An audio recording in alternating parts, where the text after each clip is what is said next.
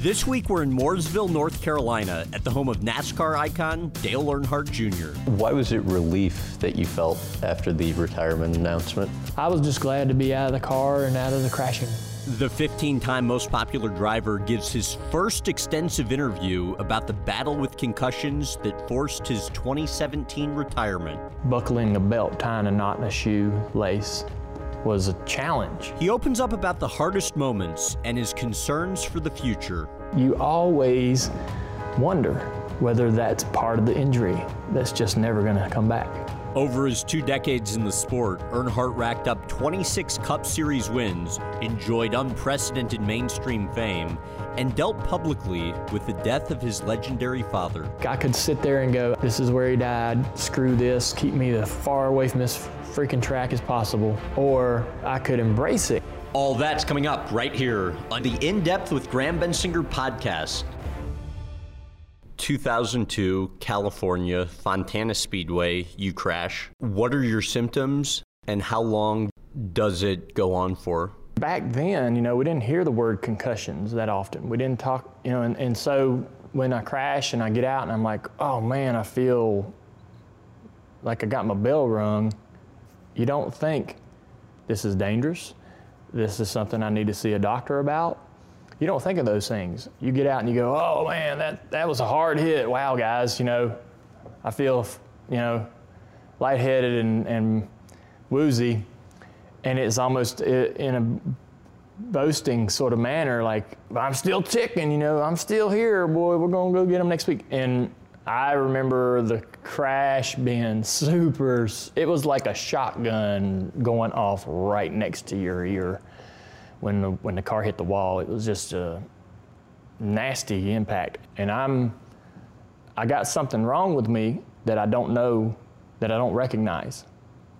It's something wrong with my body that I can't recognize and don't understand. But I remember when I got out, standing upright gave me a really bad headache, and so I had to kind of lean over and put the lower I put my head, it seemed to be more comfortable. I had been hurt before and injured before and had concussions before, and it just would go away. You just waited on that to go away. There was no, I didn't have the personal knowledge and the instinct to go get that looked at. 2012, Kansas Speedway, the test.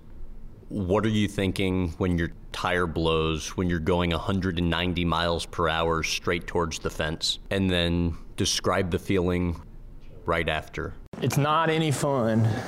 It's not any fun at all to talk about this because every day while you're doing normal things, you're analyzing yourself. Simple things that everybody forgets every day, your keys, where you put something, the number of something, somebody's name, somebody's birthday. Simple things that we all forget. When that happens to you post head injury, you always wonder whether that's part of the injury that's just never gonna come back. And so my doctor calls, when you tie something to the injury, a doctor calls that putting it in the concussion bin, and that's a bad habit for someone who's had a head injury. So talking about this, when writing that book was, torture would be a bit of a strong word, but it was not fun and comfortable to sit there and just sort of rehash all this and really get back into the depth of it, the real details of it, and remembering a lot of things that we went through, because it kind of brought it all back and made it all fresh. And so to get to your question, we were testing at Kansas. We were averaging laps around 190 miles an hour. So down the straightaway, we were probably doing about 210 at the end of the straightaway.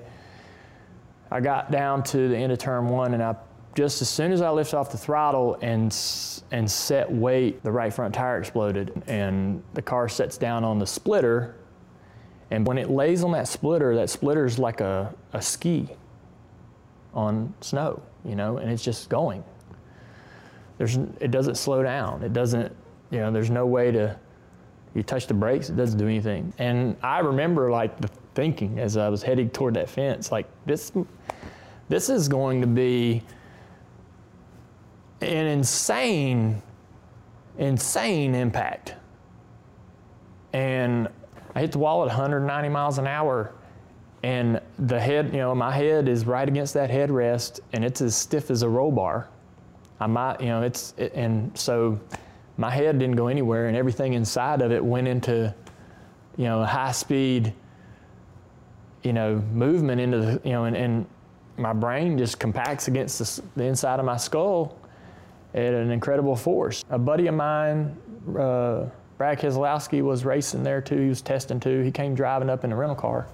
He said he thought it sounded like a plane crash. Yeah, that is the.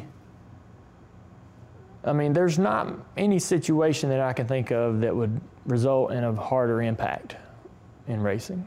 And if it doesn't happen to me, I probably don't have. I probably don't cut my career short. I probably still driving race cars today. But that wreck made it easier, I think, for me to be, to get concussions beyond that instance. So, take me through the feeling from right after that wreck to the restaurant, the limo, and the next race weekend. I have this feeling like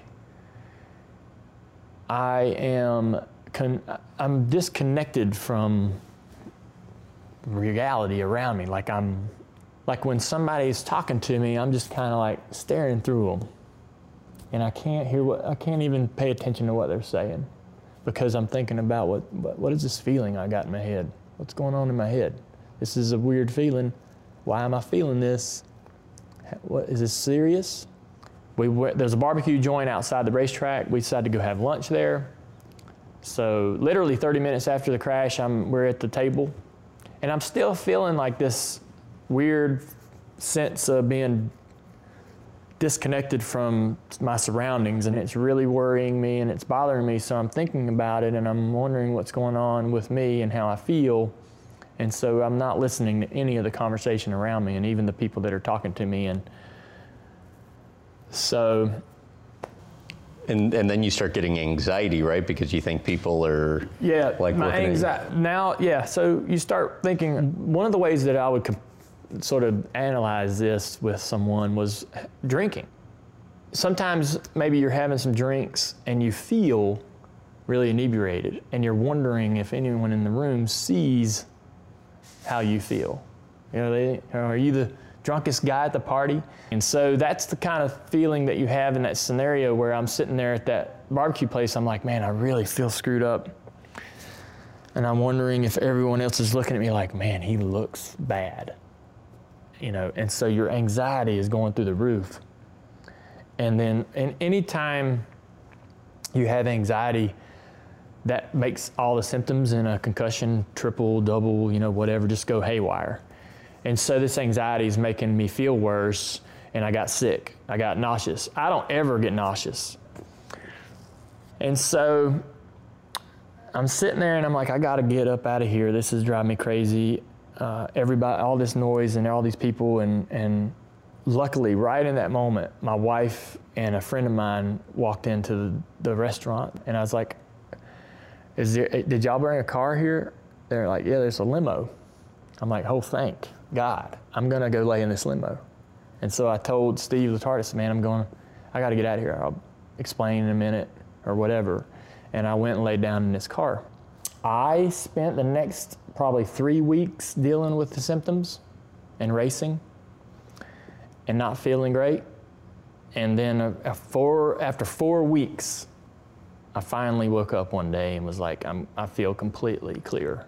That was 4 weeks longer than I thought it would take. I'd crashed and had my bell rung before, and it would go away within hours or a day. And so for it to be 4 weeks of obvious symptoms that I could feel every single day, that was really alarming. And I didn't tell anyone, and I kept it to myself. And And then it happens a couple weeks after that right. at Talladega. When I went to Talladega that Friday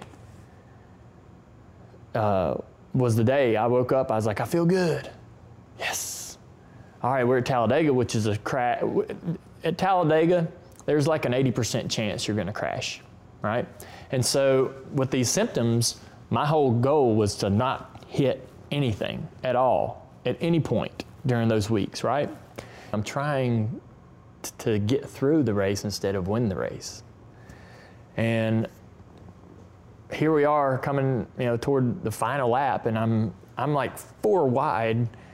I mean, everybody's 2-3 wide. Everybody's in this nasty, gnarly pack, and I'm right in the middle of it, and I'm like, this is getting to the finish line, not crash. And sure enough, these guys get together up front, and the whole field's crashing, and the momentum carries them all up against the wall, and we're all just kind of banging into each other. But everything's cool. It's not really any real nasty hard hits, just kind of banging around in there, and I'm sandwiched between another guy and the wall, and cars in front of me, and cars are hitting me in the back, and we're all just kind of sliding on down the hill, And Bobby Labonte's coming along on the apron, and he's trying to miss the wreck, and he's not in it. He's so far so good, and I slid down in front of him, and he hit me right behind the seat, kind of in the left rear tire.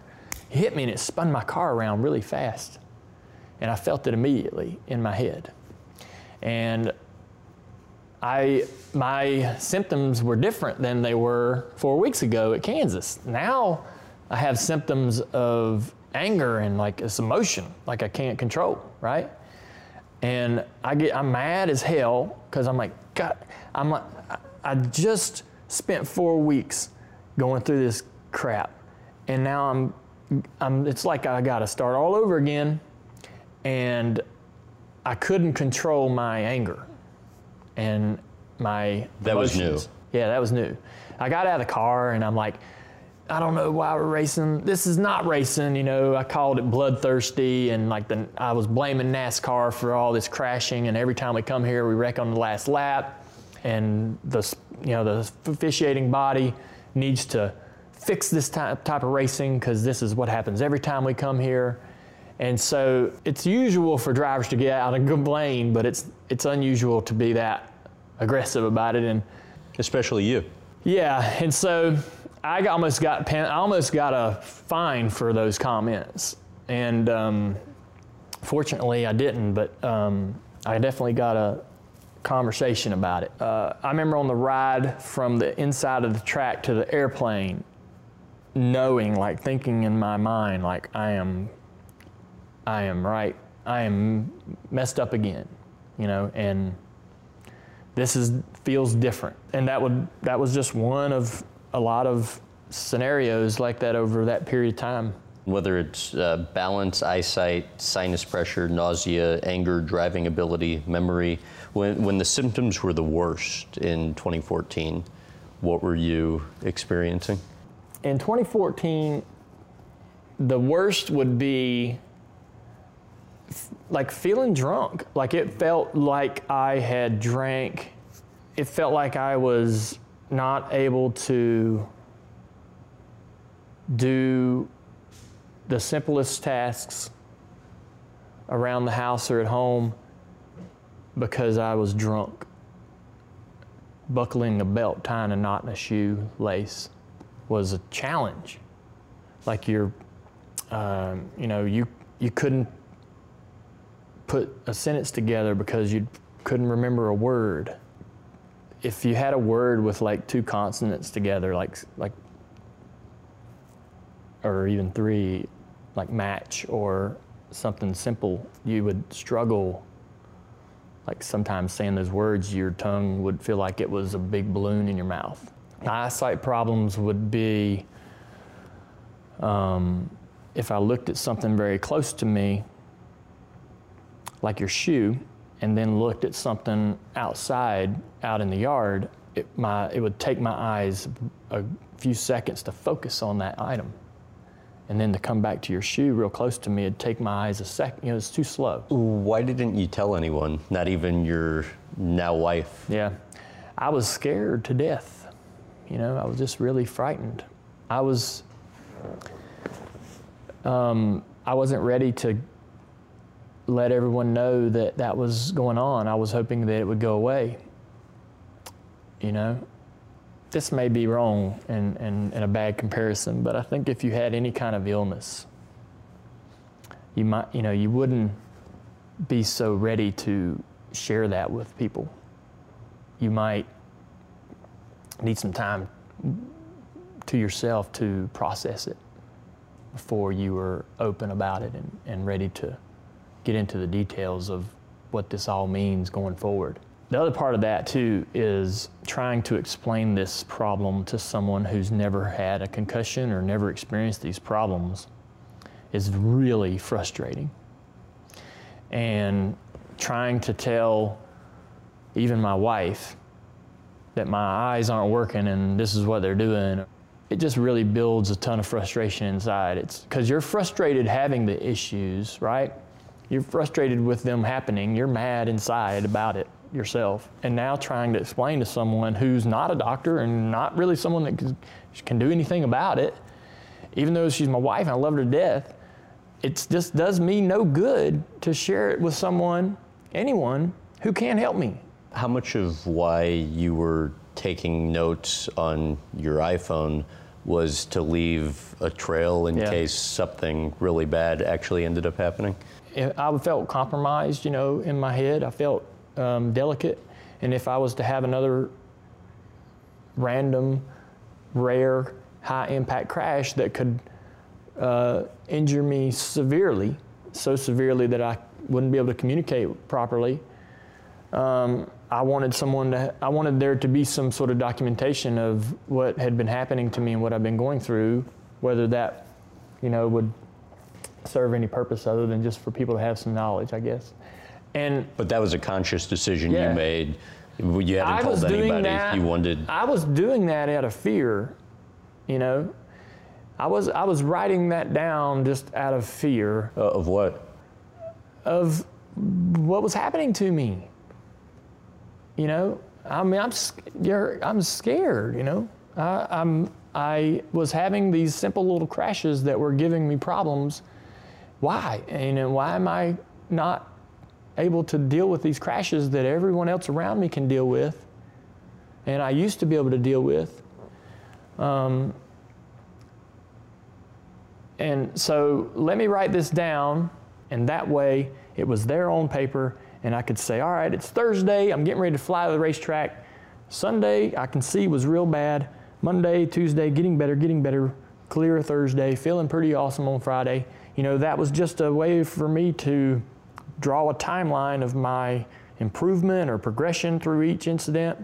And that way, if it was helpful to my doctor at some point, any point, if he ever needed this information, because I wasn't gonna be able to remember it precisely. At the height of the symptoms in 2016, what was the worst? The balance, you know, to get up out of this chair and turn and go to the door was dreadful. Every time you stood up or got up, you felt like you knew you were going to get dizzy. You knew you were going to have to hang on to something, and you knew it was going to make you sick on your stomach. Driving down the road, riding on the road, if you know there's a road sign, we're driving toward this road sign on the interstate. Me trying to look at the road sign, my eyes just bounced, and so I couldn't keep as we're driving up to this road sign, my eyes are just bouncing all over the place, and if I was to look over at cars coming at us, my eyes couldn't stay still and look at an object and watch the object go by and watch the road sign go by. You know, my eyes are just bouncing all over the place. And so your eyes are tethered together. When you look left, they both go left, right? When you look up, they both go up. But my eyes didn't work together. And at this point, you can't drive yourself. You can't go to the grocery store by yourself. There was no chance in hell I could drive anywhere or go do anything like that. And I had these symptoms for 4 months till they started to improve. What did the treatment and rehab entail? In 2016, we were having a really unique year where I had been caught up in a lot of crashes, more than normal. And so every one of those are starting to give me issues. It's like just a bump of 20 G's is giving me issues, you know, and that should be something that any driver can just not even think about, you know, that I'm having issues with some of the simplest impacts. And they're going away, but they're, you know, 2, 3, 4 weeks later, have another crash or run into something, and I'm back, you know, having issues again and again and again. So I always thought that, you know, when you got a concussion or you're going to have problems, you noticed it right after the impact, or at least a day after a crash, or they were always married to an impact or an instance, right? So here I am, I ain't had a crash in 3 weeks, but man, I'm feeling weird. I'm like wondering, what in the hell is this? So I talked to my crew chief and I said, I'm feeling these weird symptoms. Man, I don't know what this means for this weekend. If I'm getting worse and worse, I don't know if I can drive a car feeling this dizzy. Let's get a buddy of mine to be ready to drive the race car if I can. And he's like, okay, well, you know, okay. Try to call Rick and let him know. So I called my boss, Rick Hendrick, and I said, hey, I got this happening, and I'm gonna try to get my buddy ready in case I can't drive. He's gonna drive the car. And my boss is like, are you crazy? Like, why are you not already talking to the doctor? Get your ass to the doctor and figure out what the hell this is. So I was like, yeah, that's exactly what I need to be doing. Why am I not at the doctor? You're right. So I went to, I scheduled an appointment with Dr. Petty. Me and my wife drove to Charlotte to see him. And by this time, I'm dizzy and having problems with my balance and walking. Getting out of the car and walking to the door of the hospital, you know, I gotta have a shoulder on somebody, or turning a corner in the hall, I'm like hands on the walls, you know, to stay up. Any head movement of turning or up and down, you know, left to right, would just turn the world upside down. And so we were thinking maybe it was something else. They talk about these rocks in your ears that kind of get, you know, dislodged and need to be resettled. Vertigo. So he put me through a bunch of scenarios trying to figure out if that was it, and we couldn't recreate the problem, which we could with vertigo. You can find whatever movement it is and keep doing it and keep recreating it. There it is, vertigo. And one time a driver, Terry Labonte, had vertigo, and he went and rode a roller coaster for an entire day, and it retrained his mind and resettled that issue in his ear, his inner ear, and fixed it. Well, right. So I'm hoping that that's what I got to do, right? Just let that be it, and I can fix it. But we couldn't recreate that issue, and he's like, man, I think you really have some, you know, you have some sort of a head injury here that's, and I did an impact test, and an impact test is about a 30-minute test on a computer, and it basically you're told a lot of words. You're supposed to remember these words and then recite them, or you know, be asked about these words 30 minutes, 15 minutes later, or whatever, and same thing. You're asked about shapes, numbers. You play like a matching game. There's all kinds of scenarios and things you're doing. And so we take an impact test in NASCAR when we're healthy, and that's the baseline. And then when you have a crash or an instance, I can have you take the test again and decide whether you're deficient in some of these areas, and then I'll know that you have an injury, or you may have an injury, and let's look a little further. So I take this impact test, and we realize that, yeah, I've got some problems. He's like, yeah, we need to send you to Pittsburgh to see Mickey Collins, which is the doctor I saw in 2012. I've been in steady contact with Mickey since 2012 up to this point. So I'm like, great, I love to go see Mickey again. I know that Mickey can fix this, or Mickey will help me, and I'm starting to feel better. Anxiety's starting to come down. And so I think Dr. Petty called Rick and said, Dale ain't gonna drive this weekend. We're going to see Mickey. I went to see Mickey probably every other week or every 3 or 4 weeks. I was on some medications that would bring my anxiety down and keep my anxiety really low so that the symptoms would kind of get numb. Anytime you have any kind of anxiety, the symptoms get really flared up, so that the medication would keep the symptoms down to allow me to, just have a decent day. And they would put me through a bunch of physical exercises to try to stir the symptoms up and make the symptoms happen. And the ones that made the symptoms flare up, I would take home and do. So I would do these exercises, and they were just normal in a gym exercises, throwing around a rate ball, a lot of head movement, tossing it over your shoulder, picking it, getting it this, look at your head there. You're turning your head up and you're going up and down, and then putting the ball up, just simple stuff where you're moving your head around. And we would turn the lights out and turn a disco ball on and make the environment as complex as possible and do these exercises.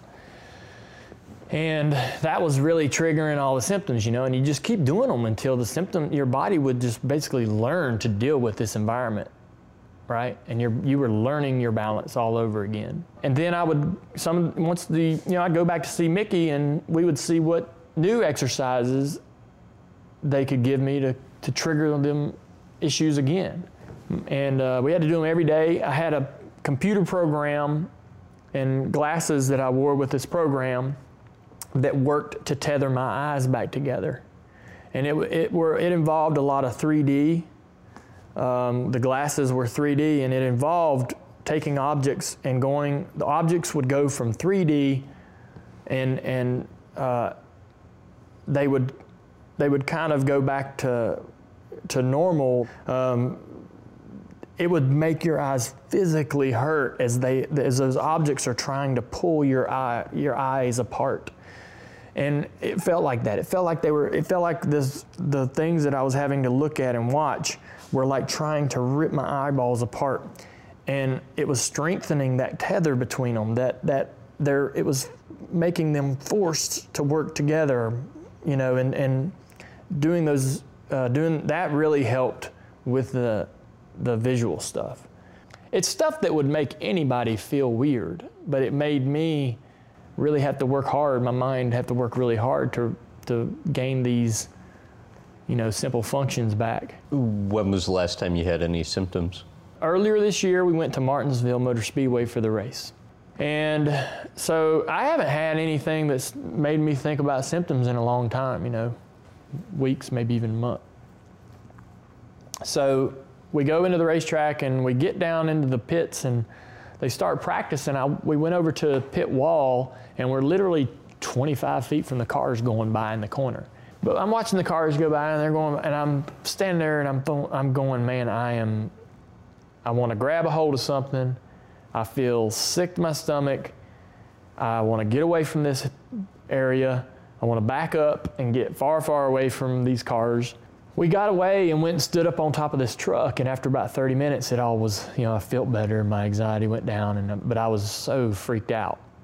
Because the symptoms in 2016 came on like a cold or a flu. It wasn't like hit a wall, I'm messed up. It was like a slow progression that wasn't even tied to an impact. And so ever since then, I've got this fear in me that this is all could come back.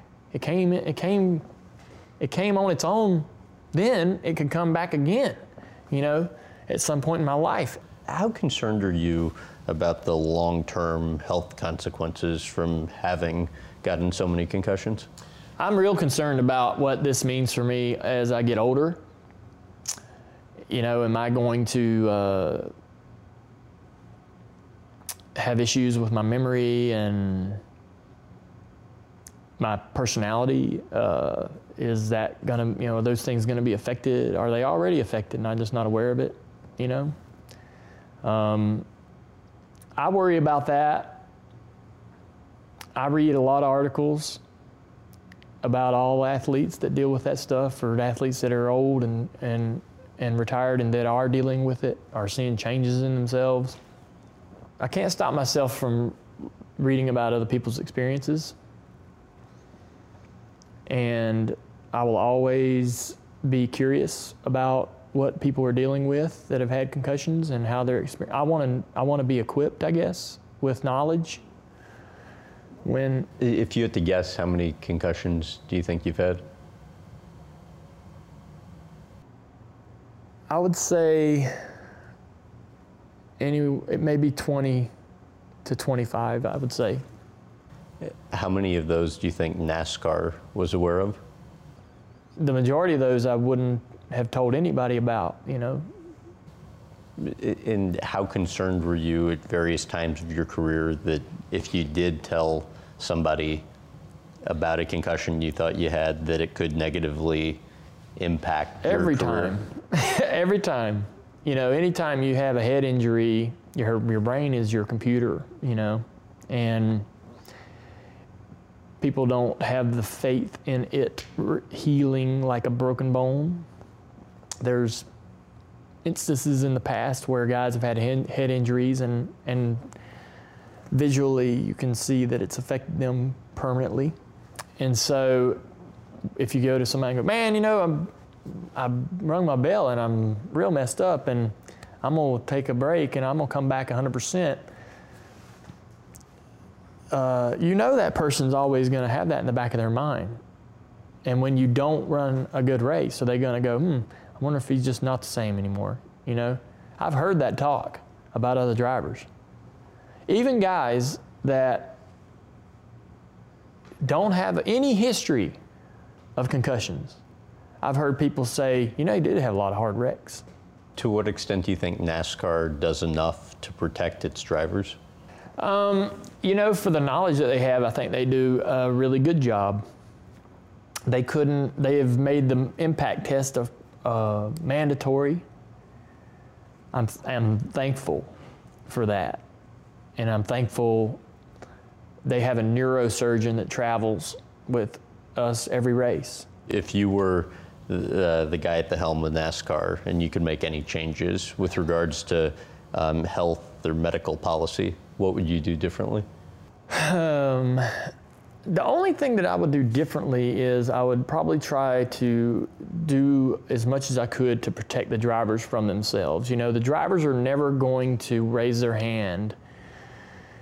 It took me a lot to go, hey, I got a problem. I got way too far down the line before I raised my hand. Because you were even keeping it a secret when you were openly telling people they needed to be transparent. Exactly. Right. So I am aware that drivers are their own worst enemy in that scenario, and they're going to do everything they can to keep racing, keep their job, not let anyone in on this information and this secret.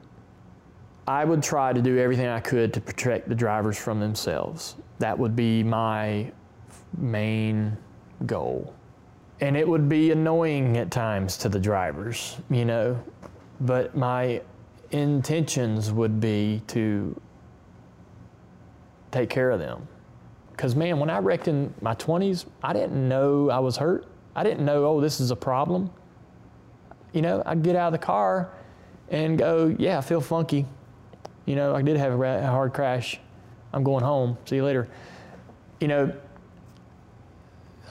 if I was a neurosurgeon and I'm at the racetrack and a guy hits really, really hard, or it's an interesting, unique kind of impact, I would be like, hey man, let's hold this guy here. You know, I know this is inconvenient, but I want to keep you here for an hour and make sure you're fine. Run you through a few tests and maybe even get you to do the impact test. Compare that to your baseline, things like that. All right, shifting gears here, Amy, what is it about having gone through the concussions with her that had you not done that, you wouldn't have realized how much she truly cared for you? I never had been that vulnerable before, and I'd never been in need of someone like that before. Like I needed someone every minute of the day. You know, without Amy, I probably would have suffered emotionally real severely. And so having her there every day was really, really reassuring. And we would get up and I'm like, I'm tired, and she's like all right, we're going to do your exercises right now. You're getting your butt out of bed and we're going to do them. And I'm like, if she wasn't there, I might have skipped a few days. I might have skipped a week. You think so? Yeah. I would have been in such despair emotionally, being alone and waking up every day with those symptoms and on my own, that I would have probably given up. And so. You really think that? You would have given up? Yeah, I'd have probably given up. It's a very deep, dark hole, and it's not one you can climb out of by yourself. And so there's this person next to me going, okay, man, I want you to do these exercises because I need you to get better. I need you. That just answered any doubt. If I had a sliver of doubt about what she was in this for, it made it crystal clear that she was in this relationship because she loved who I was. And that was a tough question or a tough thing to answer up to that point. Here I am, I got millions of dollars, I got everything at my fingertips.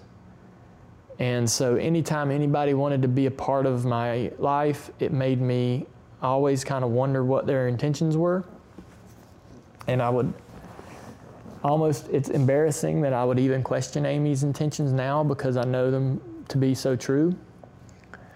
But I wasn't really sure that I trusted anybody, And so, but going through that, man, it made it perfectly clear that she didn't care about what money we had or any of those things. None of that mattered. That she just wanted me for her, she just wanted me. And, so that was great. Tell who Jane is and why you wanted to see her. Well, Jane, so I have a lot of, I think we all do, but I have a lot of problems that I never worked on, personal problems from my childhood and parents divorced and growing up in a house with a stepmother and my dad and a lot of choices that he made, and then losing him and him dying while I was younger, or still wanted to spend time with him and be around him and didn't get to do that. I'd went through therapy in several situations in my life. At a young age, when I was 12, I went to therapy for a little while, got a little experience with what therapy's like, and I went a few other times trying to sort of get it to stick, And I believe in therapy and I believe in seeing someone, and I think it could help anybody, even somebody who doesn't think that they've had a very difficult childhood, or someone who doesn't think that they need any polishing up. I think we all could benefit from sitting down and letting someone make that decision for us. And Amy and I were referred to this lady named Jane. And before I met Jane, and before we went to see Jane, me and Amy were having a hard time figuring out how to make our relationship work. We wanted to be married. We both wanted to get married. We both wanted to have a family. But we could not, every day was like, grinding gears. And it was just a lot of... Meaning what? Just a lot of tension and disagreement and misunderstanding. And, there were great times, and then there were days when we would both sort of withdraw and get frustrated with each other and not communicate and hold grudges, and I'm going to show you, I'm going to you're going to learn, watch me give you a lesson, and ignore you for a couple of days. Stupid stuff.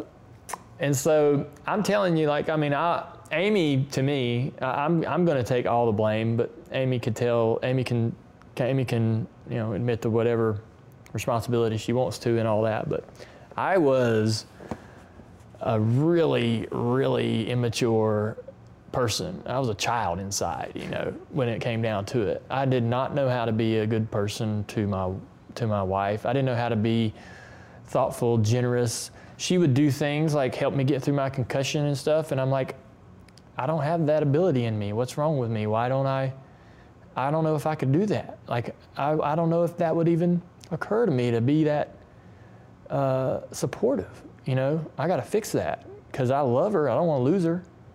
And we went to Jane, and Jane's like, I'm like, hey, you know, I'm going to open up here. I'm going to let Jane have control. She's driving the ship, and I'm going to, whatever Jane says that I need to do, I'm going to work on, and I'm going to do it. And it was really, by the end of the experience well, it's not even the end. I mean, we still go see Jane every 6 months, you know, just to at least say, hey, Jane, here we are. What do you think? Right. You know? Because she did such good things with us and helped us go and grow so much that it's, you know, every once in a while we kind of like to put ourselves in front of her just to get a little, you know, service. Jane was the reason why we were married. Jane is the reason why we're having a family. And Jane is the reason why every day is way better. You know, we don't have the grinding gears anymore, and we don't have the dysfunction anymore. And the way Amy looks and talks to me, we would be sitting in a room with a bunch of friends, and I would envy at the way Amy would communicate with her friends, because we didn't communicate that way. And so, what was Jane able to work out?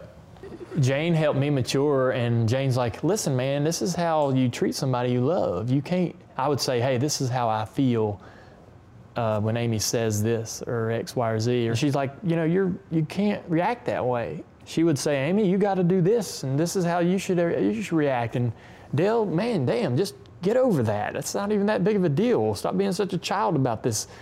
And oh man, we would drive into the parking lot just like straight, no expression, and we would leave Jane with smiles on our face. Like, this is gonna be great. We're gonna be fine. And we can see a better future. And so we weren't gonna make it. You know, even if we... And you both knew that. Yeah. We had the potential to be great and have a great family together, but if we didn't have Jane, I don't think that we would have met that potential. And so she's amazing, and that's why we still go see her. So outside of making you sleep deprived, how's having a kid changed your life? Oh, being a father is tough, man. Everybody tells you that too. They're like, oh, it's hard work and all this stuff, and it is.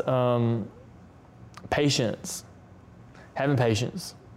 It's testing the patience. You know, I can't wait to watch her grow up and interact with her and you know, share our lives together and all those things. I worry to death every day about her future and who she wants to become and how I can help her. And but just, you know, watching Amy be a mother has made my appreciation for her grow, which I didn't know that would be possible. You know, when I got married with Amy, I'm like, I can't even love my wife any more than this. This is as much as love as I could possibly have for someone. And then she had a child, and I'm like, okay, I was wrong. I love her even more now. And now to watch her take care of this child is, you know, just amazing to watch. And my appreciation and admiration for Amy just keeps building and building and building, and it's great for our relationship. And we hug and hold and cuddle and love each other as much as we did the first day we met, you know, and I can't stand being away from either one of them. So the other woman in your life, Kelly, yeah. Explain the role that she plays. It's a long story. My sister and I, when my mom's house caught on fire, and when you were around 6. I was 6 years old. Yeah. I know, I'm going way back. When our house caught on fire, we were moved. My mom gave up custody of us. She had no money and no house and no direction. She couldn't take care of us, you know, it was difficult. But Dad was flourishing. He was racing and winning and money and all that. So she gave up custody of us to Dad. We go over there, and he's marrying Teresa, so we got this Teresa. We got to get to know this, and she's our stepmother. And so me and my sister, man, we really got close. It's like, hey, man, you know, what do you think about what's going on? And we leaned on each other to sort of adapt to that environment, which was so unfamiliar. But Kelly really became my caretaker and caregiver. You know, she made sure I had, you know, she made sure I wasn't dressed like a fool for school, and she made sure I had money in my pocket for lunch, and she made sure I'd done my homework and wasn't gonna get in trouble, or done my chores. We had daily chores. She made sure they were done and I was doing what I was supposed to do to keep me out of trouble, and she coddled me and really took care of me. Dad wasn't taking care of me. I mean, he was racing and gone, and Teresa was with him, but Kelly was there. Kelly was the one that was there with me every day. We had housekeepers, and we had 2, 3, 4 different nannies, you know, that were around that I never made or created relationships with. And my sister was the one that I went to every day for everything. And then she's in high school. Yeah. You get shipped to military school. Yeah. What does she do? Right. So I go. I'm a troubled mess and creating problems in school and getting, you know, about to get kicked out. And Dad and Teresa sent me to military school. I was there a month, and Kelly came on her own accord. Like, who goes to military school is like punishment, right? And midway through when she was in high school. She's halfway through high school. She leaves her friends and everybody to go to military school, and in the 10th grade. What kind of 10th grader says, you know what, I miss my brother, I'm going to go to military school where he's at? And eventually, long story short, when I started making some money in racing, she called me and she says, hey, you're going to need somebody to help you with your finances and your business. And what I've had checks that I don't even know what to do with, thousands of dollars, $1 million here and there. This is all, I mean, one year I was making $350 a week, and I went to making $5 million in a year. And you would think you would be like, yeah, like, what the hell, this is amazing. And I'm like, I don't know what the hell to do, you know? My sister had, at this point, worked her way up the chain of command in the merchandise business of NASCAR, which was flourishing. And she's worked to get this real genuine opportunity, and she's gonna turn that up, you know, just give it away. I said, for one, I can't afford you. She's like, I'll take a 50% pay cut to come. And she did.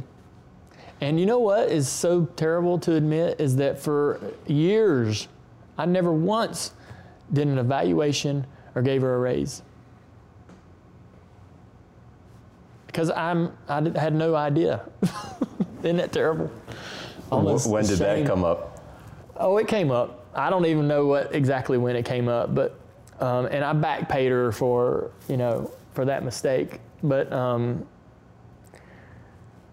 she wouldn't even say, hey, I haven't evaluated my performance, and I haven't had a raise. I haven't really gotten a raise in a long time. She finally did, and it came up begrudgingly. It's like she wasn't really excited to have that conversation, but I felt like a fool because she's my MVP. When you were growing up, I mean, your dad basically had the three families. He had his first wife, your half-brother, Kerry, your mom, your sister, and then his third wife, Teresa, and Taylor. How tough was it to get his attention when you were growing up? He was a hard person to impress, as you could probably imagine. And I don't know that he was really thrilled with me as a kid. I never measured up to his hopes for my initiative and my determination. I remember he would say all the time, when I was 12 years old, 13 years old, man, when I was your age, I was in the shop cleaning tools, sweeping floors, doing whatever I could. And I'm thinking, I want to be outside playing with my friends. I don't want to be in there cleaning tools. So he was disappointed that I wasn't like hardcore, I'll sweep the floors. I don't care to be in the race shop, anything, to be in the race shop. I'll do whatever it takes. How did it make you feel knowing that you didn't quite live up to what you felt like he wanted? We just didn't have a relationship. We didn't do a lot of hanging out. We didn't communicate much unless he was telling me where to stand or where to be or what to fix or what to clean up. We didn't go hunting together. He didn't take me on trips. I was never, like when he would go do things, I was never like an idea or a consideration. I really didn't get to start communicating with him and building a relationship with him until I drove and raced. How much did you get into racing in the first place to make him proud, be around Dad? The only reason I raced was to get closer to my dad. That was the only way I would. Like nothing I did would register with him, you know, and I wasn't, not that I was doing a lot. I was average, decent. I was like a CD student in school, so I wasn't impressing him that way. I didn't have any real athletic attributes to bring home a trophy for any kind of sports, in school. And finally, when I started racing and I won a couple races, I noticed like we would talk about it, and he'd come in the shop and want to know what happened. And so like I got more and more into like, hey, I want to do racing because it gets me closer to Dad. And, so luckily that happened. How often, if ever, would he go to school functions or Never. sporting events? He missed graduation. I played soccer when I was a freshman in high school. I never seen a game. He never went to any of those games. But he missed my graduation. I was really disappointed with that. I mean, I have no pictures of my high school graduation. Not a damn decent photo. I went to it and had my gown on and went home. It just, Dad wasn't there. They were racing somewhere. How do you think that impacted how you want to be as a father? It doesn't cross my mind like, man, I'm going to do it differently, than it happened to me. I don't even realize how it happened to me until I sit down and think about it. I don't even consider it, in day to day. So when I deal with Isla, really, I think, God, I wish Dad could be here to see her, because I know that he probably isn't that same person. When he died, he wasn't the guy that would miss his son's graduation. He was that guy who was 92 when it happened. But in 2001, he wasn't that person anymore. How well do you recall him sitting upstairs at his office, you walking in and reading to him the NASCAR.com story that you wrote? Yeah, so I don't know what was going on in our lives at the time, but I felt like it was this perfect moment where I just sat down and put down to paper everything I thought about my dad and how great he was, and all the sort of scenarios that I'd witnessed or seen where he was this bigger than life figure and done impressive things or whatever. So I just wrote it down, and I did it all by myself without a damn bit of help. Not one person saw this. And so when I got done with it, I took it over to Dad's office and I said, hey, I got 5 minutes, which was rare. He said, yeah. I was like, I want to read this to you. And I read it. And I thought that he would just chuckle and say, yeah, that's pretty cool, man. But he was like, he said, I'm so glad that I read this to him because I really wasn't convinced it was going to be a big deal to him. But he said, we talk about each other and tell each other we love each other and we spend time together, and I think that we have, love and all that stuff. He said, but nothing ever has made it apparent and clear like this has. He's like, hearing that really shows me how you feel. And so he was saying things that he never says, he never talks like that. And I was like, well, I want everybody else to know it, Dad, so I'm going to put it on NASCAR.com. He goes, you should save that for a book one day. I I was like, no, I'm too excited to scream this from the mountaintops. I want everybody to read this and know this is like the perfect summary of who you are. But I'm glad I told him, I'm glad I read that. I'm glad I had the idea to write it and then to share it, because, you know, it made his passing a little easier to take, knowing that he understood my feelings for him pretty clearly. The Pepsi 400, it was your first time back at Daytona following his passing. Why do you walk to turn 4, and what are you thinking about? There was an off weekend before Daytona, and so me and my buddies would rent a house and we'd go in early and we'd raise hell and party all down Daytona Beach for the weekend. And we're driving in. We drove to Daytona back then, even though we had planes and stuff. I drove to the Daytona July race up until around 2006, just out of principle, because it was such a fun race and a fun trip that I'd been going on for years. So we drive down there. As soon as we're going by the track, I'm like, I want to take you guys in the track, man. You know, you got to see Daytona. Nobody's here yet. Empty place. It'll be great. We'll have it to ourselves. We're just kind of sneaking around, like, how do we get in here? And we drove and we found a hole in the gate.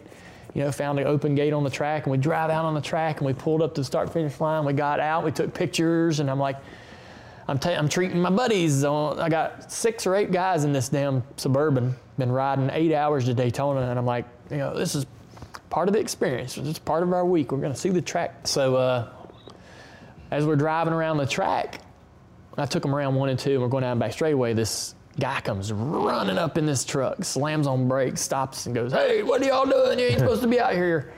And I was like, well, I'm Dale Jr. I'm just taking my buddies around. I'm sorry. We should have probably called or stopped or saw somebody before we came in here. All right. I said, I'm just going to go finish and go right back out the gate over there on the front straightaway. We're just going to finish this lap.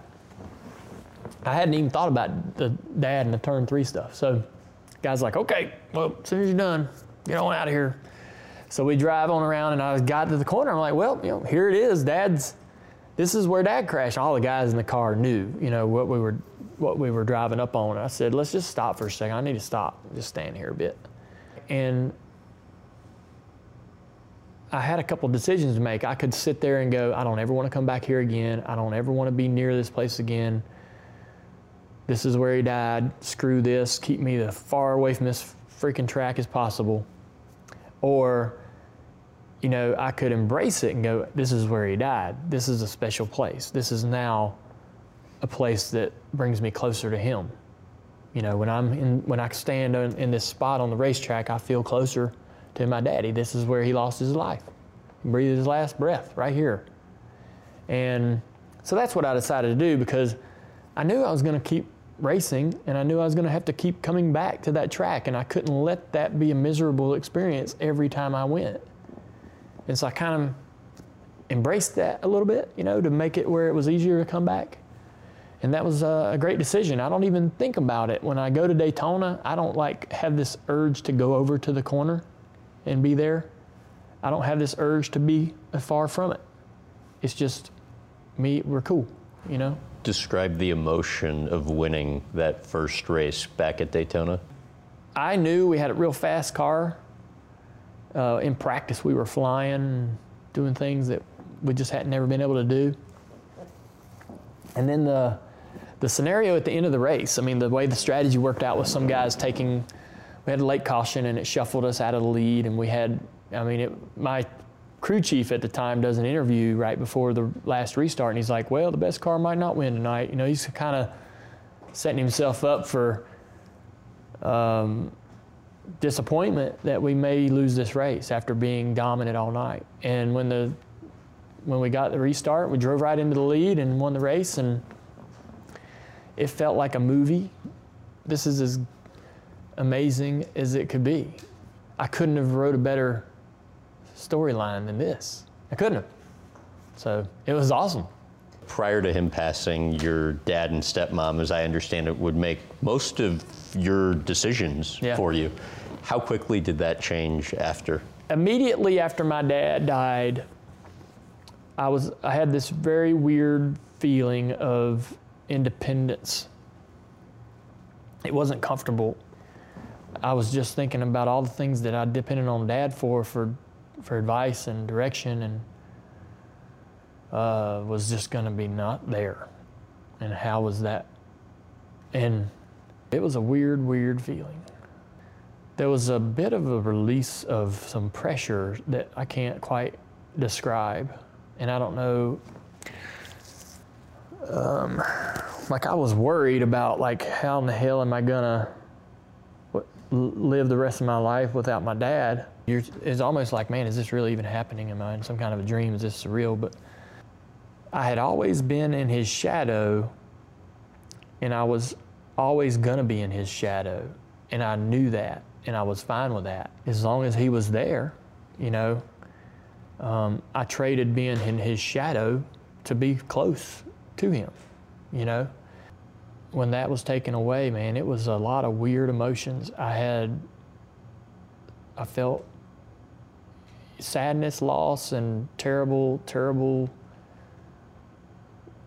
sadness and loss, but I felt some strange independence and loneliness, some relief of being out of this shadow.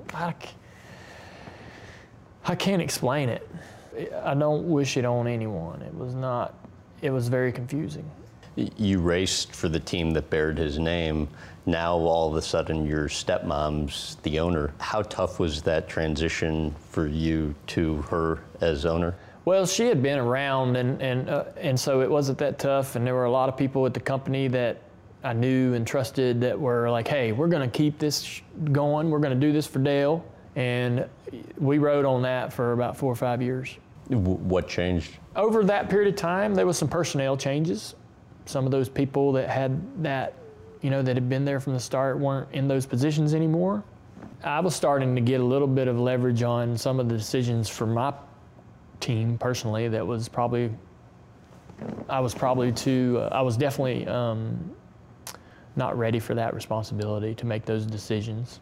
My contract was coming up. My relationship with my sponsor Budweiser was coming to, was ending. That contract was ending. Would they stay on board, re-sign? What was their plan? There was just a lot of crossroads, a lot of bridges coming up around 2005. Just several little personnel decisions took some of the wind out of the sails for me, and it wasn't. And I tried, and we tried to sort of correct it and put the pieces back in place, but it never fit back perfectly, and it never felt the same as it did maybe around 2003, 2004. And you know, I had some opportunities to do some things different. I had opportunities to get in better equipment, better cars, make a tremendous amount more money. You know, it's hard to turn that down. It's hard to know whether you're going to regret that the rest of your life.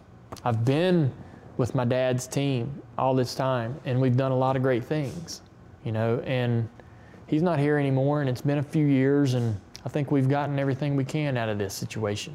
Even if the opportunities were both the exact same, to what extent did you know that the relationship with the stepmom was at a place where it just was in your best interest to move on?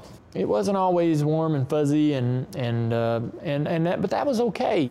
I'll say one thing about Teresa, and she was always fair.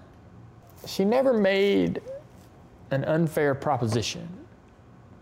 I never felt like, man, you know, I'm not getting good enough equipment. We just didn't have much of a relationship, you know, and if the opportunities were the same, I probably would have stayed. I don't know. It's hard to say. I can't even imagine what I would have done if things were different one way or the other. And moving to Hendrick Motorsports is like moving to the Yankees. Yeah. You know, you struggled your first few years, had more success as you went on with Hendrick. There were a few different moments at Hendrick I wanted to bring up to you. The first one, kind of tying in with where we started the conversation, you know, your contract was coming up. You're at the racetrack, get back to your trailer, and your wife Amy says to you, Rick, you know, wants to see you on his bus. Take me into that room when you walked in to discuss contracts and what you said. I'd been feeling some of the concussion symptoms, but I didn't really know that.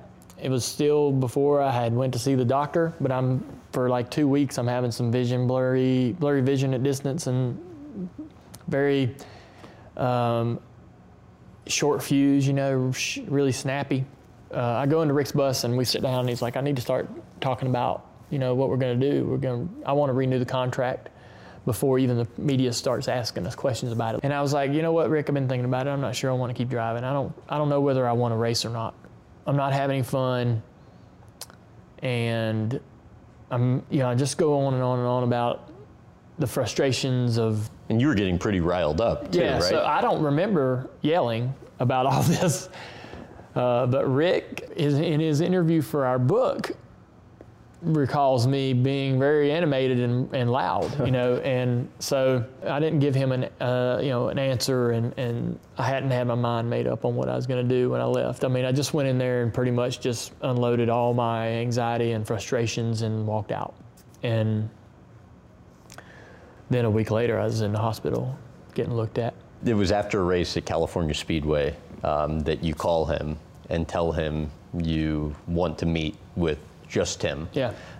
Take me into that room and what was said. I said, I want to talk, and he came to my house, sat on the couch, and I said, hey, I made a decision. I don't want to run after 2017. I finish our contract that we have, and I want to be done. I wanted to go back to the well one more time and race in 17 and hopefully get through that healthy, and then just say, all right, let's not push our luck and keep on getting hurt. And what is this doing to me long term? If I keep on keeping on hitting the fence and having these little episodes over and over and over, is this really something I'm going to regret terribly when I'm 60, 50 even? And so, it was hard because he's like, I want you to, I loved racing, working with you. I love you being part of my company and part of my team, and that made me feel great to hear that. But he also was like, hey man, that is all secondary to our relationship as friends, and you mean too much to me for you to be compromised, and I want you to do what you think is best for you and take care of yourself. So it's your last race. Before the race, he comes up and grabs you by the neck, giving you a big hug. The only time I ever cried during the whole retirement mess was when Rick was around. Why? I didn't want to disappoint him. He was like a father to me. He was like a dad. I don't say that casually. Why was it relief that you felt after the retirement announcement? I was just glad to be out of the car and out of the crashing. No more head banging and getting hurt and getting sick. Your sponsor, Mountain Dew, is owned by PepsiCo. I was talking to their marketing VP, Adam Harder, and he was telling me how before you made the retirement announcement, you called him up and gave him a heads up as to what was going on, and he said it was unexpected, so classy, and meant the world to him. Wow. Why was that important to you? Well, I think that when you have partners like Mountain Dew and Nationwide, and those people put so much into that investment. They put so much effort and man hours and time into that investment. I think that's the right thing to do, to let them know they can't find out about this decisions from someone else or some other way. They're a big reason why you're able to compete, is to have the support from those sponsors. So. When you reflect back on your racing career, now that it's effectively all said and done, how do you view it? I'm very proud of my racing career. A lot of people talk about how we were overrated. I hear that a lot. People have a hard time sort of understanding how to feel about the popularity versus the results, right? So a lot of fans struggle with that, especially people that aren't fans of mine. They're like, well, he was way more popular than the results show. And popularity and success on the track really don't go hand in hand. And we see that with Jimmie Johnson. He's one of the best drivers that sport's ever seen.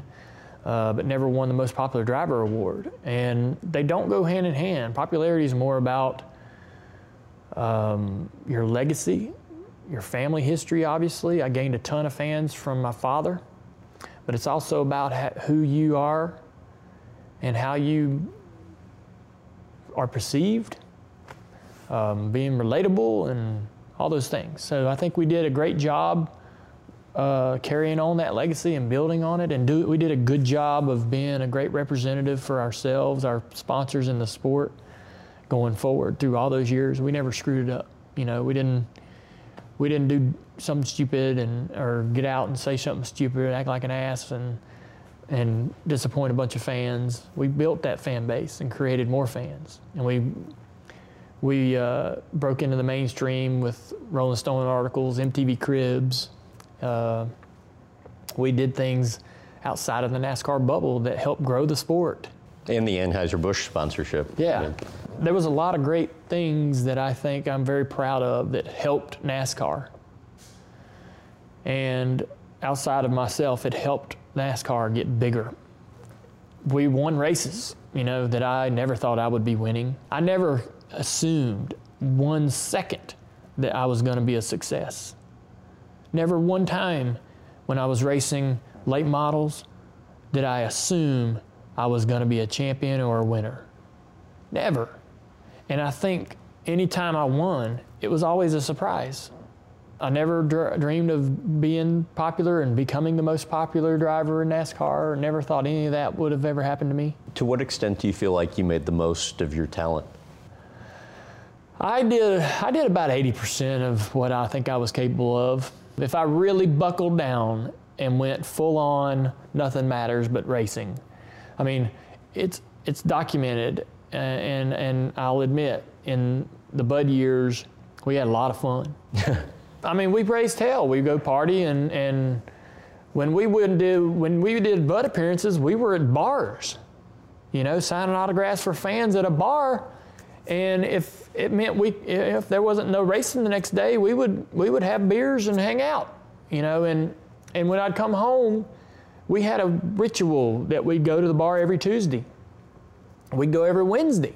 We'd do back-to-back nights every week. I mean, that was just what we did. It was normal to me. And then when it closed, we'd come home and party if we wanted to. Stay up till 8 in the morning, you know, on Wednesday morning and Thursday morning. You know, we just did that every week. That was just really normal. So, yeah, that was definitely not 100% focus on racing. That was a bit of 50-50. And so I didn't learn how to be good at racing until I got at Hendrick. And that's nobody's fault, but I learned when I got to Hendrick and I got around Jimmy Johnson and Jeff Gordon what being a really dedicated driver was about, what being a professional was about, what applying yourself and being accountable was about. When I raced the Bud car for Tony Sr. and Tony Jr., I almost feel like I have to apologize to them for not being accountable. As soon as practice was over, my mind was, I got to get back to the bus because I got some Madden to play. It wasn't, let's go to the hauler and talk about practice and talk about these issues and work on the setup. Didn't do that. I would walk into the standard practice before practice starts. The standard activity for most drivers was to get there about 15 minutes before practice and be in your car about 8 or 10 minutes before practice started. And then when they said you could leave the garage and go onto the track, guys were in their cars and driving out of the garage, right? I'm walking in to the garage while guys are pulling out.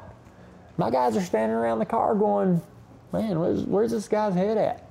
And I'm like, hey, let's get this going, you know, let's practice. Did you know any better at the time? I didn't know, Okay. you know, and I was ignorant. No other way to explain it other than just ignorant. And nobody said anything to you? Nobody said, you're ignorant and you're pissing away some performance here and you're not focused and you're not dedicated. I heard it from outside sources, like sometimes the media would say that and fans, but I'm like, you know, that's just critics. nobody in my inner circle would go, you got to do this. You're doing this, and that's the way it's happening. Nobody, you know, they let me have too much of a leash. You know, they let me kind of do it myself, however I wanted to do it, and I took advantage of it. And I thought that that was good enough. When I went to Hendrick, I'm like, wow. Because Steve Letarte finally said to me, if you're going to drive my car, you're going to be in the hauler before practice 30 minutes early, and you're going to stay afterwards, and we're going to work on this car and talk about it. You're going to be there, and you're going to be accountable and available to me if I need to talk to you. You're going to be there. And at that point in my career, I had had so many struggles and moderate success that I was like, I'll do anything to have more success, right? I don't need more disappointment. I had enough. And so I started to do that and do those things that he held me account. He's like, I'm going to make you do this. Nobody had ever done that before. And I did it. We started doing better. And I learned right away, wow, for 10 years, I sort of just made it up and faked it, you know, and kind of did whatever I wanted and how much I wanted as far as focusing. So sure, there's a lot of, it don't bug me like, man, I wonder what I could have accomplished. I don't know that it might have resulted in a championship. I don't know. So I don't really lose sleep over it. But I know that, you know, I can easily admit that I was a late bloomer when it came to being more professional and responsible. The health of NASCAR today, TV ratings are down, attendance is down, most of the top stars are gone. Your thoughts? So the attendance of NASCAR doesn't bother me. The ratings don't bother me. I look at our ratings for, you know, mid-season and see over 4 million people watch the race. It's a lot of people. When I look at ratings at other sports, motorsports in particular, we're doing really good. I just really think about what's best for the sport tomorrow. What can we have a conversation about, whether it's with the drivers or the owners or the industry, you know, NASCAR officials and executives? What can we have? What can we do today that can help us be better tomorrow? And it's as simple as that for me.